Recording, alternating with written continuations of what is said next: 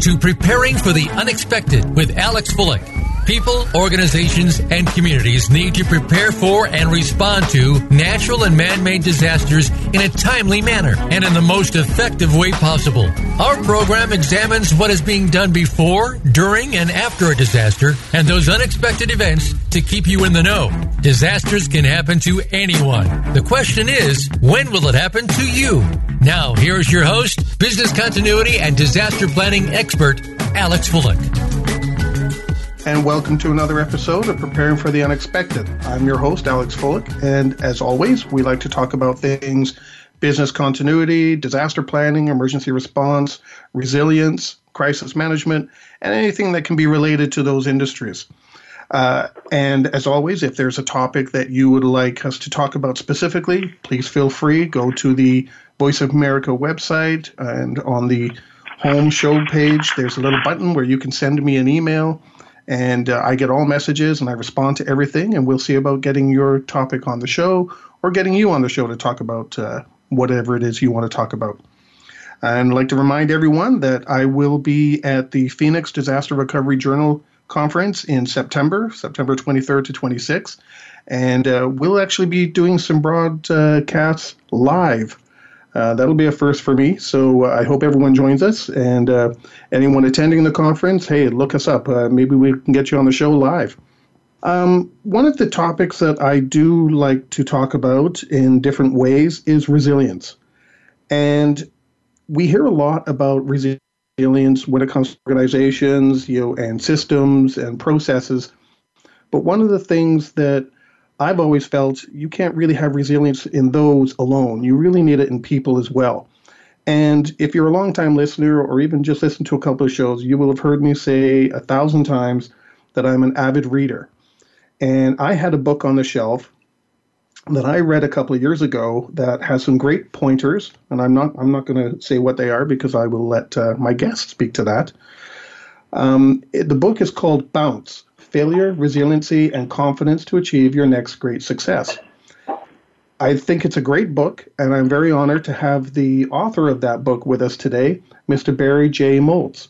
Barry, welcome to the show. Thanks for having me, Alex.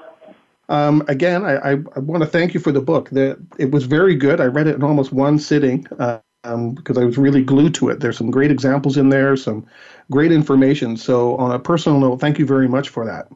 Welcome. Let's start off. I always like our listeners to know a little bit about our guests. So can you give us a couple of minutes of, your experience, what you do, how you got to where you are, and maybe even how the book came about? Sure. I when I graduated college, I decided that I wanted to be president of IBM. So I went to go work for IBM in Chicago and had a very stable job where I wore blue suits and white shirts to work every day. And then I had this crazy idea in the late 80s that I wanted to go out and start my own business because I got frustrated with my managers at IBM because my branch manager, he always used to have sales contests where first prize was lunch with him. So I always said to him, what's second prize? 2 lunches with you? So I went off and I decided to start my own business, much to the chagrin of my wife. And my first business went out of business.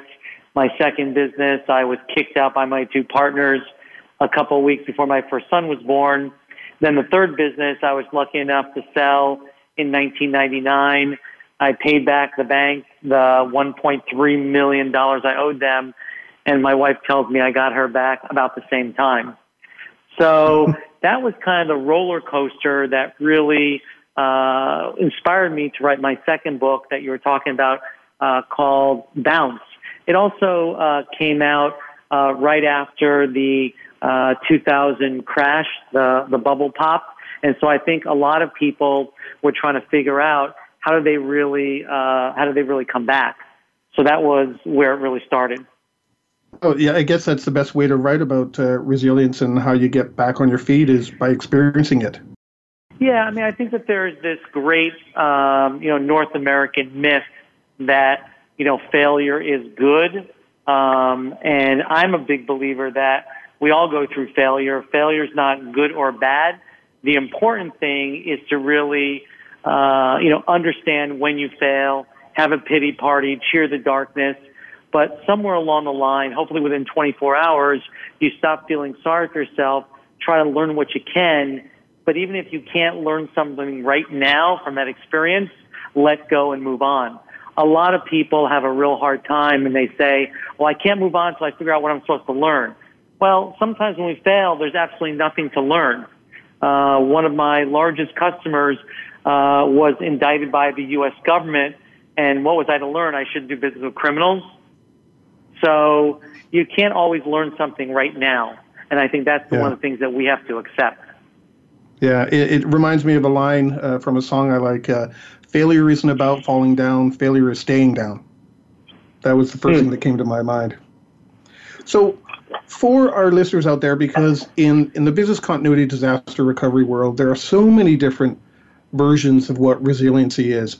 For people, can you define it for us? Like, what does resiliency mean for people? I think that it means a couple things. I think that when there is a significant incident, how do you let go and come back and give yourself another chance at success? Because remember, success is always about getting many chances at bat. I mean, they give the famous example that, professional baseball players don't even get a hit one of every 3 times. So in your professional opportunities, if you can succeed one of every 3 times, that's really good. That's when something bad happens, some big event. But resiliency also is on a daily basis because bad stuff happens to people all the time. Someone doesn't return your phone call. You thought you were going to get this gig and you didn't. So how do you keep going, and how do you know when it's time to shift, let go, and move to something else? I mean, it's that famous expression that says that successful people know when to hold them, they know when to fold them. Or another famous expression is, when you find yourself in a hole, the first thing you do is stop digging. And I think you have to understand that first. That's true. We see that a lot. People, just keep going and we'll work our way through this. No, stop. Sometimes that's the best option. Stop what we're doing. That's how we got here. That's the hardest option. A lot of people don't want to admit failure, to admit they were wrong, but the most successful people in this world know when to stop throwing good money after bad. That's true. Knowing when to stop and admit failure. I've been in many meetings where most people are always trying to how do we put this, pass the buck, so to speak, and yet the person who ends up with the most respect in the room is the one that said, no, that was our mistake. We made that mistake. This is what we're going to do about it and move on. And suddenly everyone gravitates to that person. And I think it's hard because, blame storming is a big tradition in North America. And now with Trump being the American president, it's gotten even worse because every single day on his Twitter feed, he's blaming someone. And I think that the best companies, the way they operate is they focus on the problem. They don't try to blame the people. They say, okay, this is what happened. What can we learn? What are we going to do to move forward to make sure that we don't make the same mistake again? Right. And so I think most Americans are struggling with that just because of the national dialogue. Yes. Well, it's if you're getting the direction you're getting from above is blaming, then that really tells other people there's something else wrong. So whose fault is it? It's not mine. I didn't do anything. So everyone starts doing it. And I think if you have a culture that blames people, people are going to be afraid to fail because they don't want to be blamed. They don't want the public embarrassment. They don't want to be, imagine if the CEO, every single time someone failed, like the American president does, he calls them out on Twitter. I mean, you can imagine a CEO doing that. So, again, it does come from the top, and you have to have a culture where people don't encourage failure, certainly, but accept it, learn what they can, and move on. And I think this is also in the book, I researched a lot of different cultures, and I think that being allowed to fail is one thing that make North Americans unique. I think in many other cultures, you're not really allowed to fail. Certainly in a lot of Far East or Asian cultures, you get one chance, and if you fail, you basically have to move to another community. Yeah, it's what do they say? You lose face or something? Right, exactly. I forget the right way of saying it. Yeah. Exactly. And then in Australia and New Zealand, they have something called, I read about in the book, the tall poppy syndrome, where you don't want to really stick out and seem too successful because you're going to get your head chopped off. So, Yes. It is, I think, a uniquely North American type of thing. It's like the nail that stands up the highest is the one that gets pounded down the hardest. Right. Exactly. So why are some people in organizations or communities able to bounce back more than others? What is it that makes them special? I think it's a very good question, because I didn't know if I had the ability really to have resiliency or bounce back until I found myself there. I grew up in a typical middle-class home in the eastern part of the United States, and I went to a private school, and then I got a job with IBM for the first 10 years, and they sent me to Northwestern Business School, and it seemed that every year I got promoted, every year I'd make more money. It was only when I got fired from a job I took after IBM, I go, holy crap, I found myself in this position. I started to fail 2 or 3 times in a row. So I said, really, can I find a way out? And I don't think you know that until you find yourself there. And I think part of it has to do with, do you have a supportive environment where people will really help you along the way? And I think that's a difference maker for a lot of folks. So what would make up a supportive environment? I think it's a couple things. One is that, do you have friends and family around you that you feel are going to care about you no matter what? Or is your entire self-worth tied to how financially successful you are in business? So you need to, I think, have a broader view of life. I mean, for me, Alex, I define success as being able to support my family at something I love doing. That's kind of where it starts and where it ends. And so I think people's, how they view themselves is an idea of how resilient they are. That's the first time. But I think once you've been able to come back, you know that you can do it, so you have more confidence that this too shall pass. Does it get easier? Not that I'm saying, I want people to continuously fail, but if you bounce back once, does it make it easier when other problems come along? I don't think it makes it less painful, but I think that it helps getting through it because you've already been through it once, so you've got some experience. And I guess that also leads, who to turn to, right? When it comes to your support structure, you know what's there. Exactly, and I think that's important. And again, it's not only the people around you, but what are you going to do to give yourself another chance of success? Because again, a lot of people get stuck in that pity party. And remember, desperation, right, breeds failure. People can smell desperation. So if you're in a bad place, you've got to get out of that place before you can have another chance to succeed. How about organizations? What happens when, because I know you have a few examples in your book of some disasters that have occurred. What kind of support is out there for them? I know you reference one of the examples was the Tylenol situation, but how does an organization bounce back? What do they need to have? So I think that the organization needs to admit what happened, right? Did they make a mistake? Did the market change? Is it really their own doing? And what are they going to do to get back on track? And where are they going to invest those resources? I think a lot of times organizations have been successful, something changed in the market or they've made a mistake and they refuse to alter their course. You've got to make sure that you're nimble, right? And I think, again, there's an expression that goes, everybody's a captain in a calm sea. And anybody can run a profitable business if things are going well. It's when things aren't going well, that's when true leadership really comes about. So how about the leadership then? Are they the kind of people who bounce back in their personal lives as well? Is that what makes a good leader? I think there isn't a one definition that really fits all. I mean, my opinion is that a good leader is someone that's able to inspire others to really accomplish a goal or a mission, because that's really where the leverage is, Alex, is in other people. If it's just you doing everything, that's a job, that's not a business. But if you can inspire others to go out and work to meet a goal, that's a leader. So that doesn't necessarily have to be somebody on a hierarchical level. It doesn't have to be a C-level person. No, it doesn't. It doesn't. And I think that some of the mistakes that get in the way of people really bouncing back is that, organizations lie to the people inside their company. And I think that you've got to be, even more so today, you've got to be transparent and tell the truth exactly what's going on. Because I think people will appreciate that more than trying to cover it up from them. Because in general, I believe that people are fairly resilient. Mm-hmm. I think so too.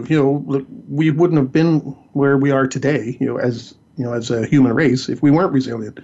We live in every climate there is, so there must be something, in us that keeps us going. I agree, and I think that you also have to be prepared, for the bad times, as well. So I think a little preparation goes a long way, because will be cycles. Good times don't last forever, but the good news, Alex, is that bad times don't last forever either. Mm-hmm. Well, I like your comment there that, not necessarily the C-level is the resilient person, that it can be anybody. Because I've seen many crisis management teams and people that you see in front of microphones and, the media during disasters, and you just know by looking at them, that's the wrong person. That's not the right person for this. They're not instilling, that confidence. They're actually showing, what's the word you use? I wrote it down. Desperation. Right. On that, we're going to take a break. We've come to the end of our first segment. We're talking with Barry Moltz, the author of Bounce. We'll be right back.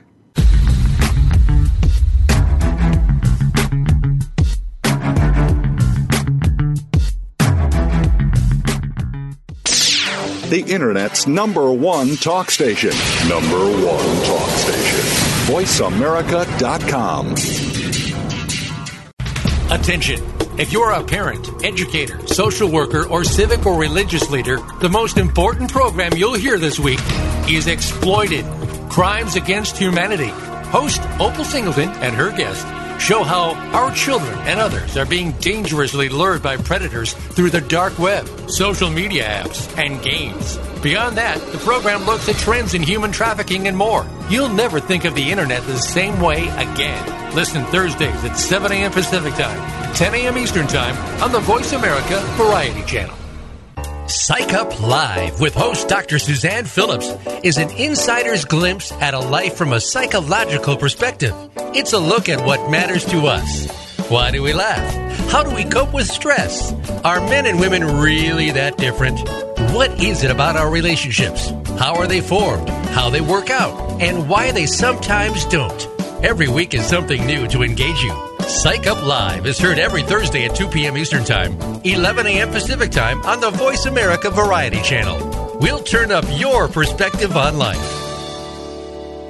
Have you become a member yet? Sign up now to become a member of Voice America. It's always free and easy. Plus, you get to take advantage of some great member benefits. Get unlimited access to millions of hours of on-demand content across all of our channels. Keep track of your favorite episodes, shows, and hosts in your own customizable library. Find out what shows you might be interested in based on your favorites. Plus, you get insider access with our newsletter. Membership gives you more. Sign up at voiceamerica.com and click Register at the top right. Ask the experts. Call toll-free right now, 1-866-472-5787. And ask our All-Star team to answer your question. That's 1-866-472-5787. Thank you for calling. VoiceAmerica.com.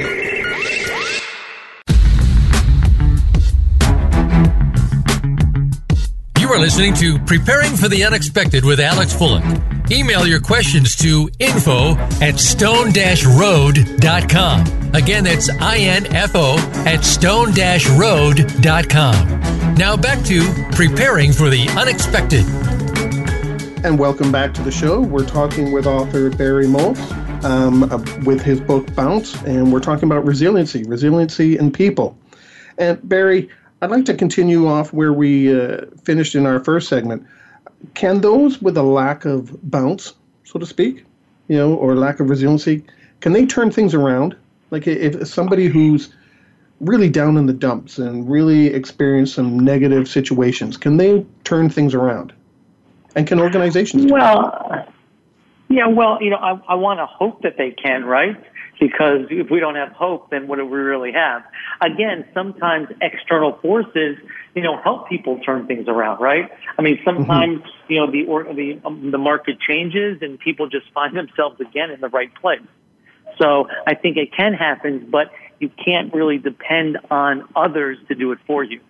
So what are some examples? I think you gave a couple, actually, like the supporting structure that's around you, right? That's one way they can turn things around. You have to get out of your current environment. So I know a lot of people, let's say that your business failed or you lost your job, and a lot of people just, stay to themselves at home and they continue to feel lousy about what happened about themselves.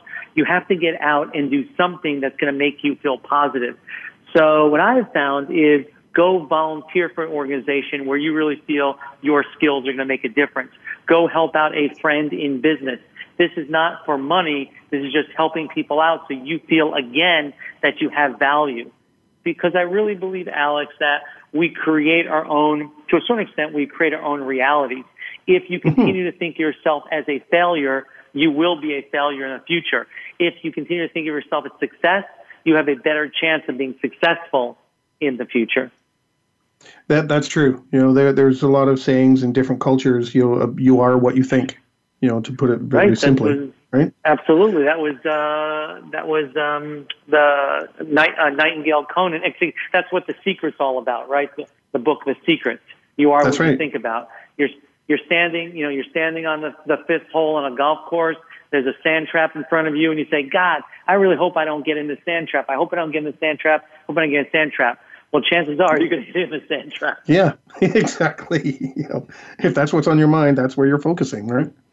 I do like the idea of volunteering, to help yourself grow. I think that's a really interesting point.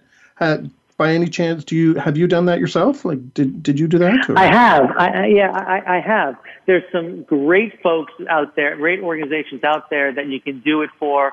There's a national organization called SCORE in the U.S. where these are successful business people that volunteer and help other business people.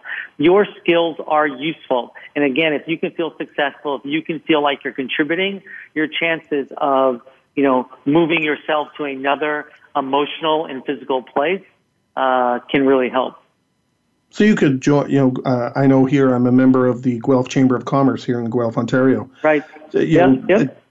Participating there or even in the some of the industry groups like Business Continuity International and disaster recovery and things like that.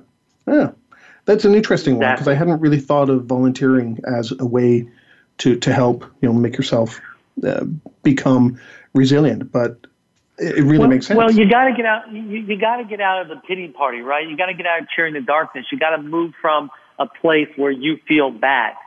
You have to give yourself another chance at success, and you'll only give yourself another chance at success if you feel that you have an opportunity, you're feeling better about yourself. And I think you can feel better about yourself by helping others. That's true. Yeah, I think that's a really good point. And I hope all the listeners are capturing that one because I wouldn't have thought of that one. So let's move to the next point. In the book, you talk about accepting failure. What does this actually mean? And how do we accept failure? I know you hinted at it in the first segment, but I'd really like to deeper dive, so to speak. Yeah, I think a lot of times when people fail, they do one of two things. They either deny it or they blame somebody else. It's somebody else's fault. It's the market's fault. It's the customer's fault. It's whoever's fault it is. It just isn't my fault. I think that you always don't have to say, well, it's my fault, but I think you have to say, hey, this happened. We weren't successful. Here are the reasons why we weren't successful. What can we learn and what can we shift so we have another chance that we can get some success? I think that denial and not taking responsibility is not a good place to start. And again, unfortunately, at least in America, we have this culture because of our president who's always blaming somebody else. And I think that when things go wrong, I think people appreciate that. Well, this went wrong. We screwed up. This was my part in it. This was the other part in it. So I think that's where it starts. So what would you suggest? Because I've had my share of failures too, but somebody who's really, consistently, I don't want to say consistently failing, but, not having success, and they're finding it difficult to, accept that it's not working out. What would you say to that person, in a situation like that? I would say let's look at the track record. You've tried all these things, it hasn't worked out for whatever reason. It's time to try something else, right? And maybe you have more of a chance for that to work out, or try to find places in that person's life where they have been successful, and then you try to build on that. So what are your feelings when an organization, you see them on newscasts and, they're saying, this occurred here because of that. They start the blame game. What are your thoughts when other organizations start blaming other organizations who start blaming other people? That must create some sort of friction and compounds things, doesn't it? I think so. I think it makes those people feel good, or it gives them some justification so they can deflect it. But I don't think it's really solving the problem. No, I don't think it really moves organizations forward. Well, it probably creates more problems, because now you've brought in, if you admit you've made a mistake, you're able to move on. People will hopefully forgive you and see what you're doing to move forward. But if you start blaming other people, they start getting angry at you, and now people are looking at them, and what may have been a small problem has now mushroomed. And sometimes, Alex, you can't recover, right? You just can't, and then you just have to move on to something else. Yes, yeah, that's true. I had my own share, like I said, of failures. When I wrote my first book, I thought it would be a fantastic idea to send a communication to all the Chamber of Commerce in Canada, with cards and announcing what I'd done, and, it's available to speak and everything. And it was about 300 different communications, and I got 0 responses. Boy, was I down in the dumps after that. Yeah, no one cared. No one cared. Exactly. But, only you cared. Yeah. But from there I learned, and bounced back and, wrote more books, and, now I've, got a radio show and, doing other things. So, I'm an example of that. And you at the beginning of the show are an example of that too. It can be done, by anybody. I think that most people, if you really understand, their history, have had their ups and downs. One of the problems that we face is most people don't want to talk about their downs, where they failed, until they've had some success. So for example, it's very fashionable to someone who is a billionaire say, oh yeah, here's all my failures, right?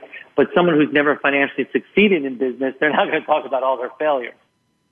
Right. So what I don't like, Alex, is I don't really like the romanticizing of failure, because I think it just is.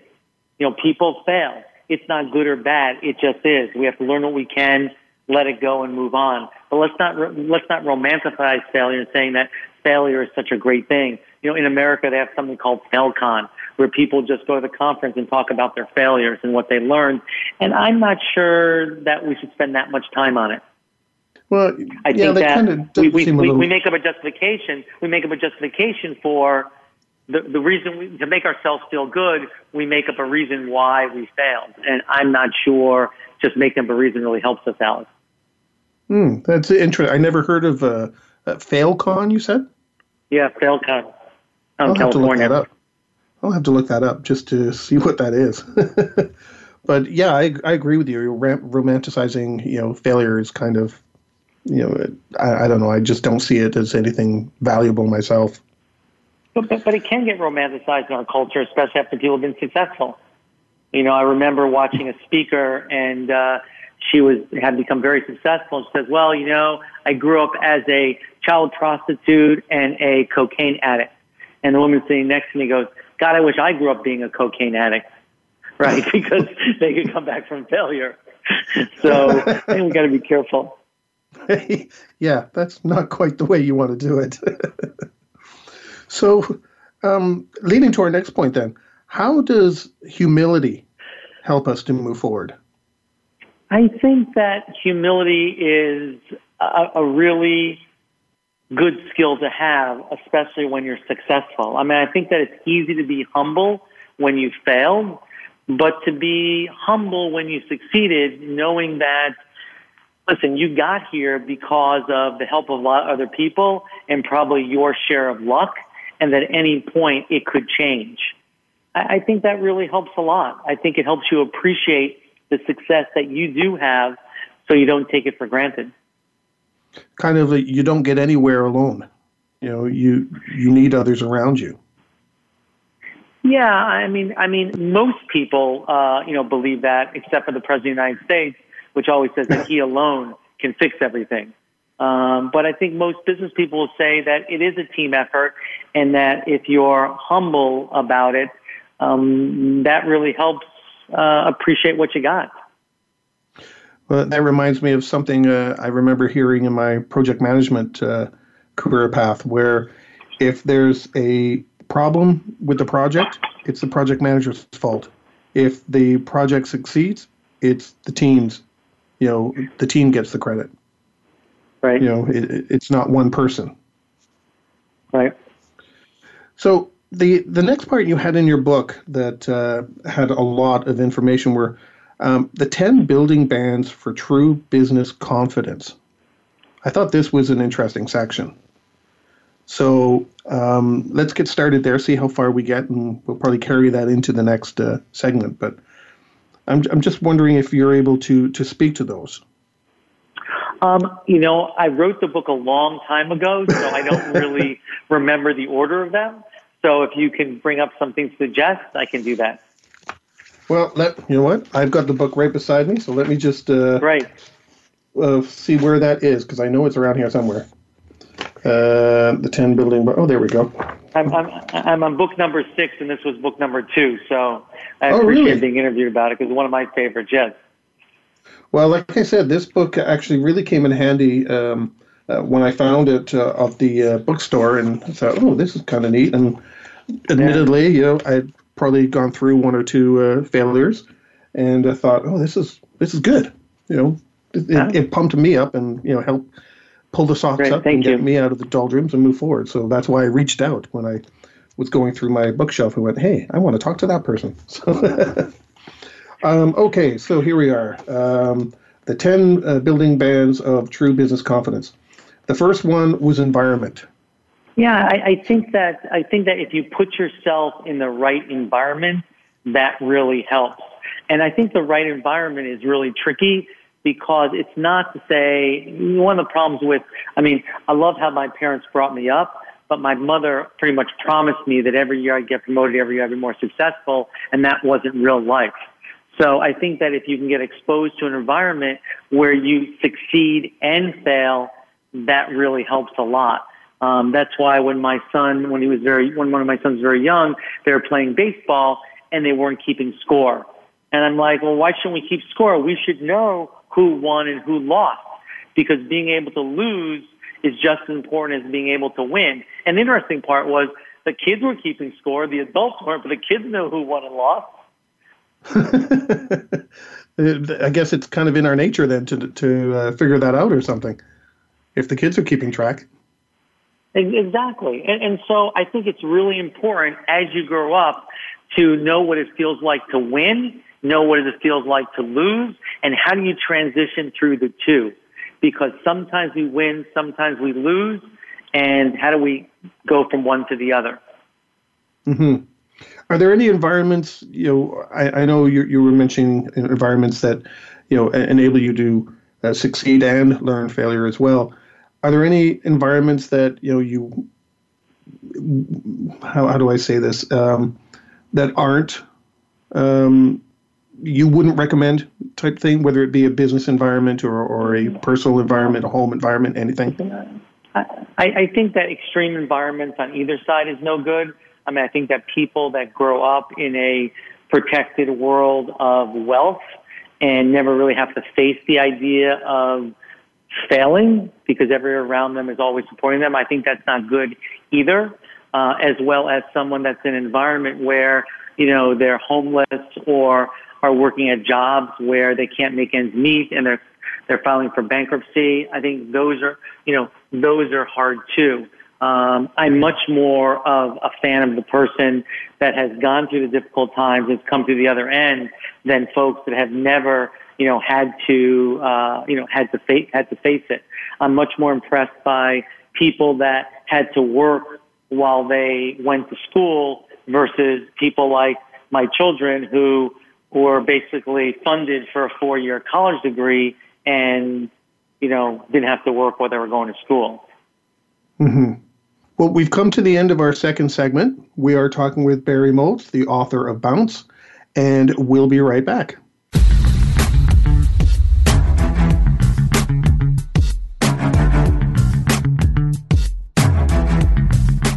Stimulating talk. It gets those synapses in the brain firing really fast. All the time. The number one internet talk station where your opinion counts. VoiceAmerica.com.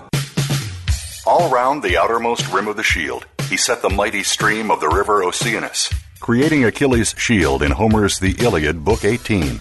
Rachel Carson, in The Sea Around Us, said, "All at last, return to the sea, to Oceanus, the ocean river, like the ever-flowing stream of time, the beginning and the end." Moyer's Environmental Dialogues with Dr. Rob Moyer offers lively dialogue and revealing narrative inquiry into how individuals are overcoming obstacles and creating a greener and blue planet Earth. Tune in Thursdays at 3 p.m. Eastern, 12 noon Pacific on the Voice America Variety Channel. Are you or someone you know interested in attending college? With both college tuition and college enrollment up 60% since 2002, there is a lot of competition, and careful planning needs to be a part of the process. Tune in to Getting In, a college coach conversation, hosted by Elizabeth Heaton and featuring a team of college coach experts. We'll bring you the tips, techniques, and know-how to navigate the road to college and do so the smart way.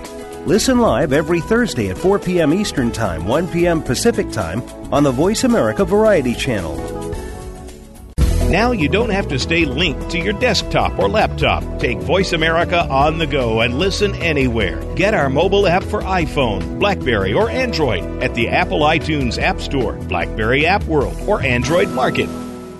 News, opinion, your voice counts. Call toll-free 1-866-472-5787. 1-866-472-5787. VoiceAmerica.com.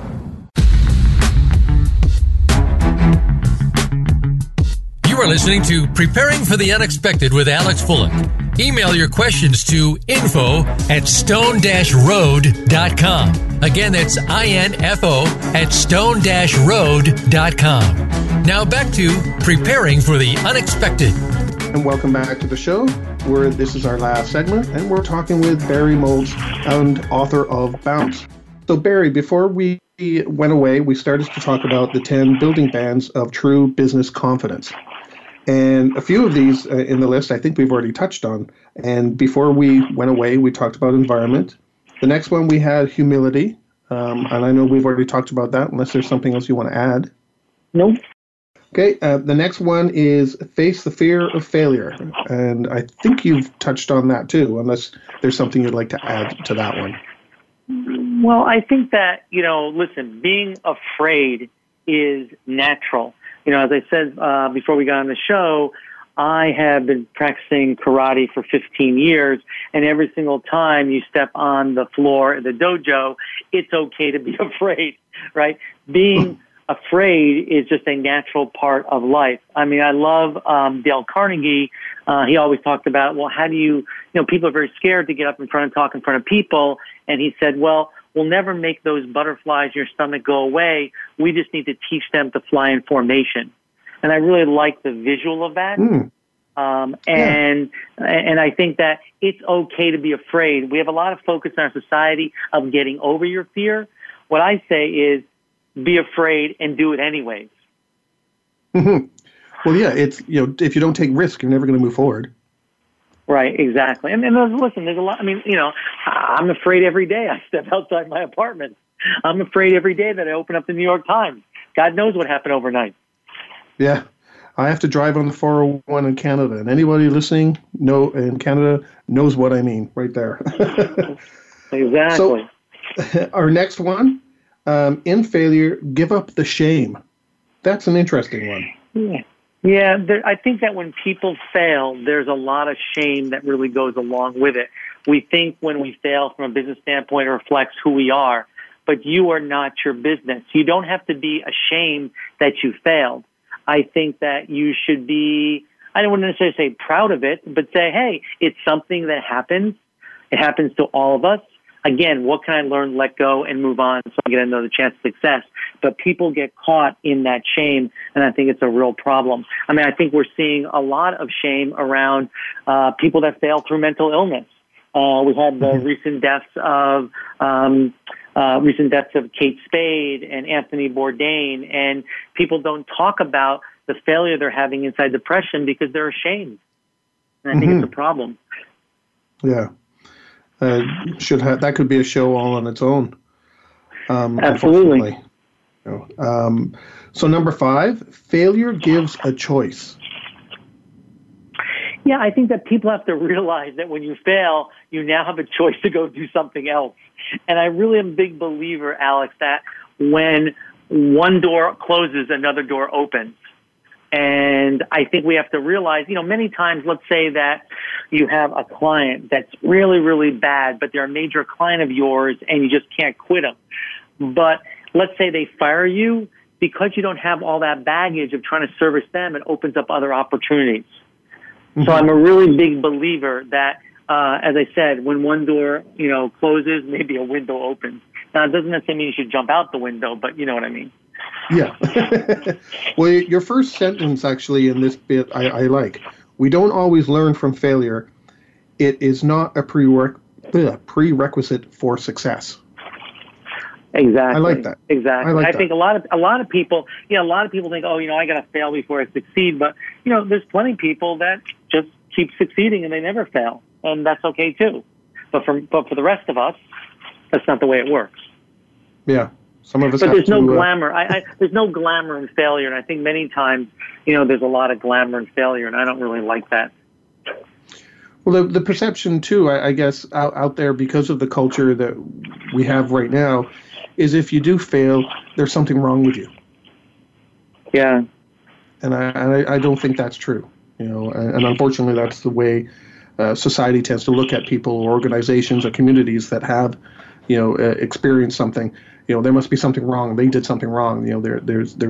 And that's not helpful. Yeah, I think that especially happens if people haven't had a lot of success, right? So we don't, the billionaire that has failed in their past, we don't necessarily think there's something wrong with them. We think, they failed and they became a billionaire. I guess if I fail eventually, I'm going to become a billionaire too. It doesn't quite work that way either. Yeah. So number 6, more effective risk-taking. I like this one. I think that unfortunately, by their very nature, small business owners are thought of as being risk takers. But I think that if we really knew the risk that we were going to take as small business owners, we would never do it. It's just way too crazy. So I think that you have to make sure that you hedge your bets. And I believe that the way you do that is make very small decisions. In other words, it's kind of like tacking a sailboat across a very windy lake. You're constantly adjusting direction to get where you want to go. So you make a small decision, you learn what you can, you get the result, and then you make another decision to kind of keep yourself moving forward. Try not to take huge risks all at one time. Because especially early on in the business, you really don't even know the right questions to ask. Mm-hmm. So it's like when you get started, you think about, okay, this is where I want to go, how am I going to get there, and adjust the course as you go, rather than racing headlong down the road to a certain destination and unaware that there's potholes and everything along the way. Absolutely. And the only way that you actually learn is by actually going out there, because while creating a business plan is a good and necessary part, because it has you go through the process of what it will take, it will be different than what's in the business plan, invariably. Yeah, I've known a few people that either are self-employed or have small businesses, and when I've talked to them, they've all said, "Well, I'm not where I thought I would be, but I'm much happier." And Right. I've always gone, Right. "Why?" And they said, "Well, I thought I had all this mapped out, but when you start your journey, you find all these other decisions you never really knew you had to make along the way. So you end up going somewhere else, but you're happier because you're making the right choices as you go." Agreed. So number 7, process trumps outcome. Yeah, that's when we used to be able to use that. That's when we used to be able to use that word "trump" because that was way before 2016. Process is really incredibly important because if you don't have a good process, your chances of having a good outcome really lessen. And that's one of the problems that a lot of small businesses have is they don't focus, Alex, on what the process is. And so what they ultimately do is they end up actually recreating the same thing over and over and over again every single day. And that's also problematic. Well, it kind of reminds me of, again, my project management experience that, all these resilient systems that are out there, and they're all put in place to be resilient, but they actually don't align with what the business process is. The systems are supposed to support the process, not the other way around. Mm-hmm. And I've seen that fall flat on its face far too many times. Yeah, one of the things that I talked about later on was that I believe that people times process equals profit. That inside any organization, if you have a good process really as the competitive advantage, then it will really produce the best profit for your company. And we don't focus as small business owners enough on process. Mm-hmm. So number 8, setting patient goals for success and failure. Yeah, this is similar to what I was talking about before, where we can't say, all right, let's all put it on red and just spin the dial, right? We have to really be patient because we have to understand that most overnight success takes 7 to 10 years. We have to really realize that a lot of the folks that you see out there that have had incredible financial success, they've been doing it for a really long time. Mm-hmm. If not, maybe they just inherited their money. But most people have been doing it for quite a while until they really hit their success.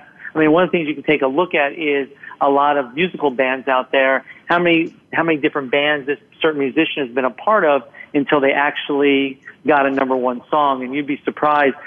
Some of those people have been around for like 20 and 30 years. Mm-hmm. Yes. You have a comment in here that in this section that I want to read, and maybe you could speak to, and it's under the setting patient goals for success and failure. Reality eventually collides with the dream that has been thrust upon us by others. Can you comment on that? Because that's a really interesting point. Yeah, I think that for myself growing up, there's a lot of large expectations to succeed. And I think that especially today, when you start your own business, everyone thinks, wow, he could be the next Mark Zuckerberg. He could be the next Mark Cuban. He could be the next, Oprah Winfrey. And mm-hmm. I think that, unfortunately, that's in all likelihood not going to happen. So there are these huge expectations that get thrust upon you, and maybe you don't even want to do that. Maybe you don't even want to build a multi-million-dollar company. Maybe you just want to have your own business where you make a living. So mm-hmm. I think there's a lot of pressure, especially in many cultures, to succeed. I mean, I come from a Jewish family, and our family, for the men, there's tremendous amount of pressure to be financially successful because that's a lot of what the value in the culture is really based on. Well, I remember a few years ago when I first really started to publish books and do a bunch of other things, but someone said, "Oh, you're going to try to be the next," when they mentioned somebody, and I said, "No, I'm not going to be the next anybody, but I'll be the first Alex Fullick." Right, exactly. Exactly. I'm not going to live up to your expectations, just mine. And I think having these huge expectations sometimes, Alex, can really hurt you. Right? It can really hold you back. Mm-hmm. Yes, I completely agree. Because that gives you that feeling of failure, not just yourself, but now I failed all these other people, and it could be worse. Exactly. So number 9, a measurement system of our own. Yeah, I think that we have to give up what our definition of success really is. I said before early in the show that my definition of success isn't just, it certainly has a financial component, because I think that's part of the way, especially in North American cultures where you have a lot of diverse folks. It's a way that we keep score. But I believe it can't be the only measure of success. So I think you have to think about, what is your measure? How are you going to keep score? What matters to you? I think it's very, very important, and see if you can see it against that measure, not what society said. But don't get me wrong. I don't think, Alex, we should be all woo-woo, right? It has to include some kind of monetary part. Right. Okay.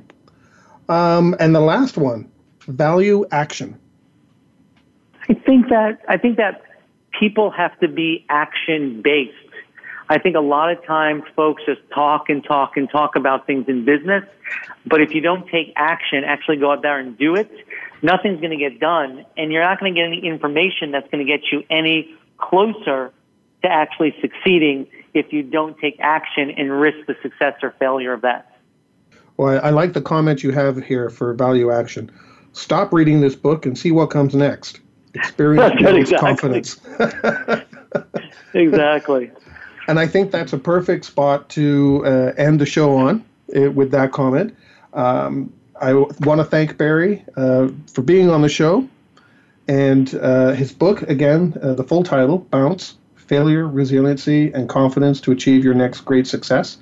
Barry, thanks very much. Do you have any closing comments you'd like to provide us? Any Nope, just in the last couple minutes? I appreciate you taking it off the shelf. If you want to reach me and if I can help you in any way, you can go to www.barrymoltz.com, BARRYMOLTZ.com, or on any of the social media platforms under the same name.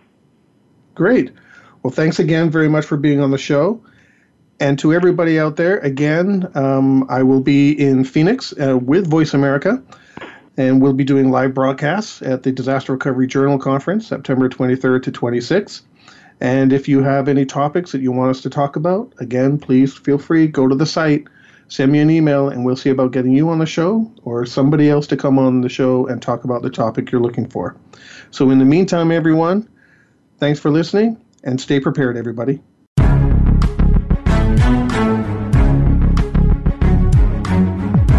Thank you for joining us for Preparing for the Unexpected. Please tune in for another edition featuring your host, Alex Bullock, next Thursday at 6 a.m. Pacific Time and 9 a.m. Eastern Time on the Voice America Variety Channel.